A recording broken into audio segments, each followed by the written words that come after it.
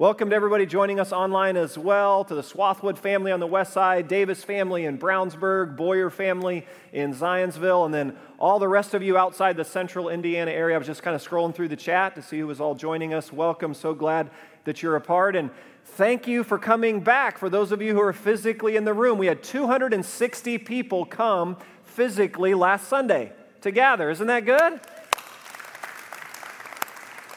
And you came back, a good portion of you, and some other new faces. So we're glad you're here. And those of you joining us online in the central Indiana area, when you're ready, this place is glad to host you and serve you. We've been trying to work hard at doing it in a smart and life-giving way, nice and socially distant and mask and all that. We just think there's something powerful that happens when God's people get together.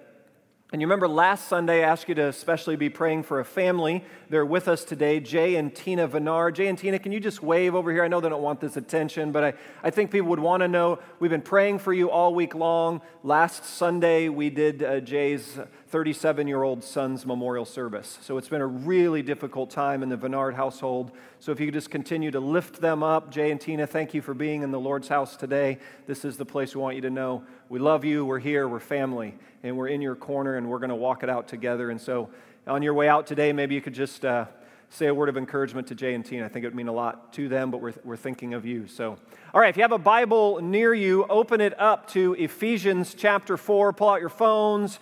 Like they said, you can get the QR code in front of you, on the chair in front of you. Online hosts can direct you. Message notes are available there. And we started a series last week called We. And you remember last week we talked about we're God's people who are desperately dependent upon God's presence and power. That's who we are as a people. We're desperately dependent upon God's presence and power. And this morning, I want to build on that and say we are God's people who are wholeheartedly committed to formation in the way of Jesus.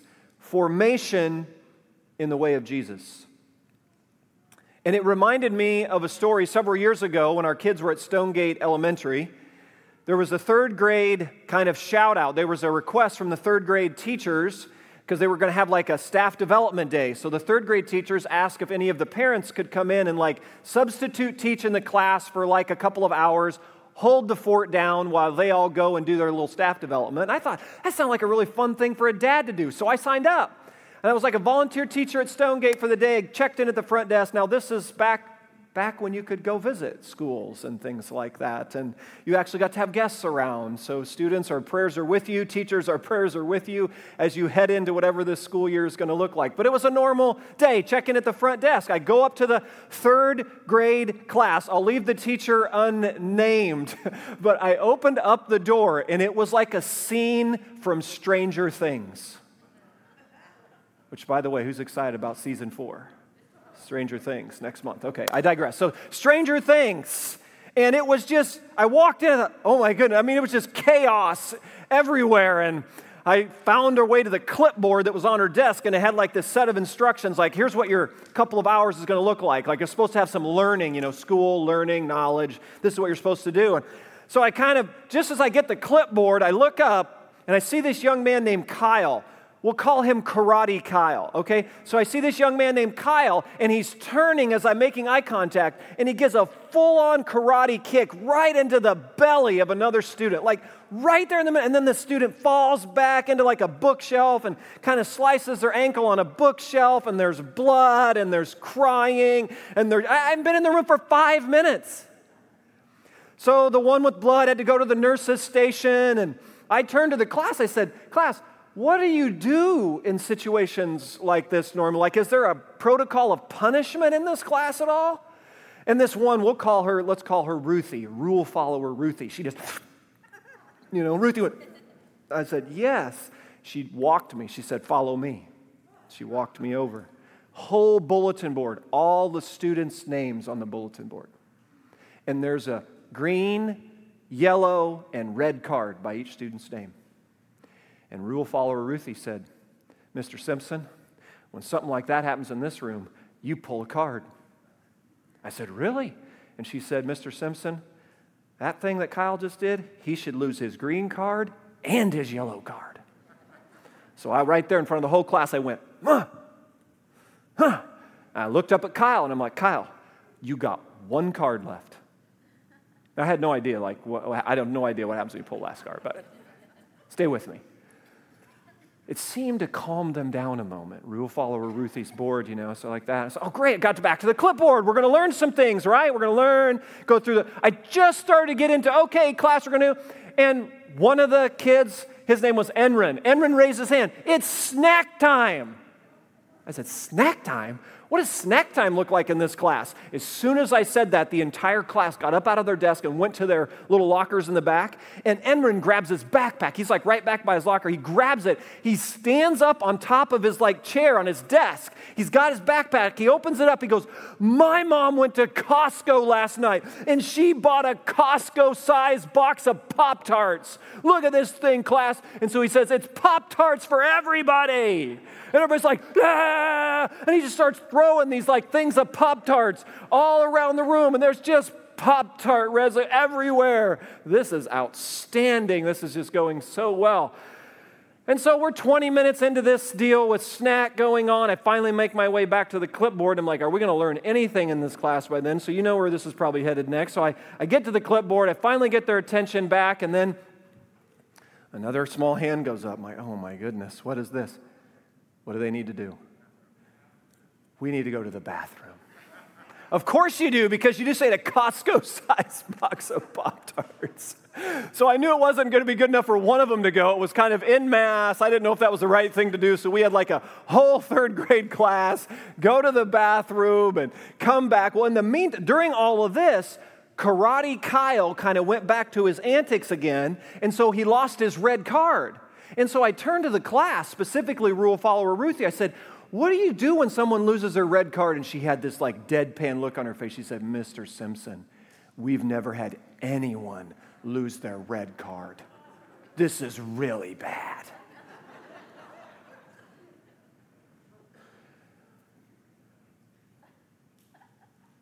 So I think, here's what I suspect. I think some people experience following Jesus like substitute teaching a third grade class. The expectations are set. The plan's in place, right? The details are kind of outlined. But the actual experience is just quite a bit different than you ever envisioned. And the New Testament has a word to describe this. And it's a word we're going to talk about for a few minutes. It's in Ephesians 4, chapter 1, and it's the word axios. Say axios with me. Axios, A-X-I-O-S. And here's what Ephesians 4, verse 1 says. As a prisoner for the Lord, then, I urge you to live a life, circle the word worthy. That's axios. Worthy of the calling you have received. The word axios means to balance the scales. Think back to your old maybe high school chemistry class, those old school chemistry scales. And axios means that you live in such a way that your living and your calling are balanced out. Live worthy, live in balance, live in step with. And the book of Ephesians, the whole book is hinged on this one word. Because Ephesians 1-3 outlines your calling. It says, this is who you are in Christ. I put a little summary in your notes that in Ephesians 1, you're chosen to be holy and blameless. You're adopted. You're given redemption. You're lavished in grace. You're blessed with every spiritual blessing. Ephesians 2, you're made alive in Christ. You're saved by grace. You're appointed to good works. You're given access to the Father. No longer a foreigner and an alien. You're members of God's household, a dwelling in which God lives. And then Ephesians 3 says you're able to approach God with freedom and confidence, rooted and established in love, filled to the measure of all the fullness of God. For 3 chapters, Paul just goes off on who you are in Christ, your identity and your calling. This is who you are. And then the letter turns, Ephesians 4:1, in light of who you are, chapters 4, 5, and 6 of Ephesians, now live accordingly. Live in light of who you already are. Become in your character, in your everyday choices and actions, become in character who you already are in identity. That's a summary of the book of Ephesians.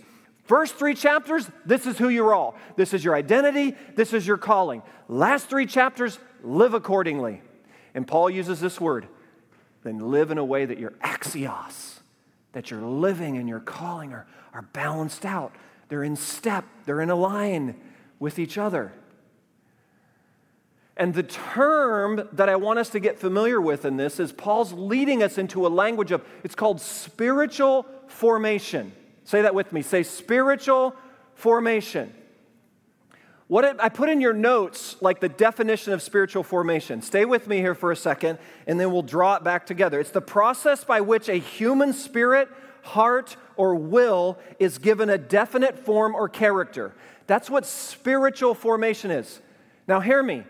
Spiritual formation is not a Christian thing, it's a human thing. Every single person who has breath of life in their lungs is going through a process of spiritual formation. Everybody's being formed and shaped by the cumulative effect of their experiences and relationships and influences in their lives. Everyone is becoming a certain kind of a person. That's not a Christian thing, that's a human thing. You're all being formed. So the question is this. The question isn't whether you're being formed, the question is what kind? What kind? And so the proper term for the New Testament introduction, Ephesians 4:1, of living axios is Christian spiritual formation. It's this: as God's people, we're committed through the power of the Holy Spirit to have our heart, our character, our will to be formed and shaped in the way of Jesus. That's Christian spiritual formation. If you've been around church circles at all, some places call it discipleship, spiritual growth. This is the process that begins the moment you say yes to Jesus and the Holy Spirit comes into your life. What's God up to in that? He's up to this. He's going to spend the rest of your days in this life forming and shaping and molding and working on your character to live worthy of your calling. That your practical everyday living is in step with your identity, that you become who you already are. That's what God's going to be up to. He's working that. He's forming that. He's shaping that. He's developing that. Because at the end of your one and only life, here's the offering you're going to present to the Lord. You're going to present the kind of person you have become. That's your offering to the Lord. Who have you become? And so it's a big deal for us around here as a church to pay attention to this. So we as God's people, we're desperately dependent upon His presence and power. And we as God's people around here, we're going to just kind of be relentlessly preoccupied with this spiritual formation in the way of Jesus. Who are you becoming? We can't lose sight of that. Parents, I would argue this is top of the stack for parenting. More important than whether we get this academic year figured out. More important than their athletic development or their artistic development, as important as all those things are, I would argue the single most important parenting kind of offensive energy burst we have to give is the formation of our kids' heart and character in the way of Jesus. It's just so critical. In all the different ways. At the end of the message, I'll just give real practical things about what we could do to keep that front and center. But especially in the month of August, when all the other priorities are pressing upon family units today, and in the craziness of 2020, all the things are going to tug for our time and attention. Parents, we can't lose sight of this. Raising up the next generation to live axios, to live worthy of their calling, to help them understand who they are and help them to live in light of who they are, to help them become in character who they already are in identity. Because, if you haven't figured it out yet, memo to everyone, this is really hard. This is really hard. Really hard to do in parenting others, really hard to do with yourself, like leading yourself in this. It's not a passive entity like our heart. We're involved in this because it's our heart, our will, our character that's being formed. It's not passive. We can't do it on our own. We need God's help. We need the power of the Spirit to come, but we're a part of it. And the longer you're around church circles and religious circles, hear this, the easier for this thing to get derailed. Have you noticed this? Like sometimes those who are long-term religion folks, their scales get all out of whack. Have you noticed this? Sometimes what happens is you can just get so focused on like learning information. You can get so information-based that your information and your formation, they don't get balanced. You got a chapter and verse, you got an answer for everything, but your living has been fractured from your calling. This is how someone can sit in church for decades, listen to hundreds and hundreds of sermons, go to dozens of Bible studies, have a big old thick chain reference Bible and have all kinds of highlighters and have all these answers to everything, but still remain basically the same kind of cynical, cold, judgmental, angry person they've always been. You said, what's happened there? It's a breakdown in axios.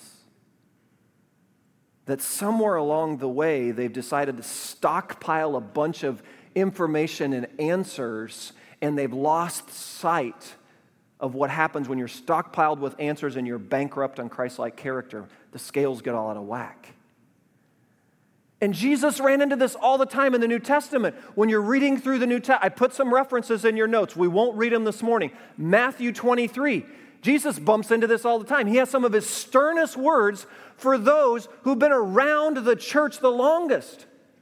They were the Pharisees and the teachers of the law. They were the ones who were supposed to have all the right answers. And answers are important. Information's important, but not when it's fractured from living. And that's what was going on in Matthew 23.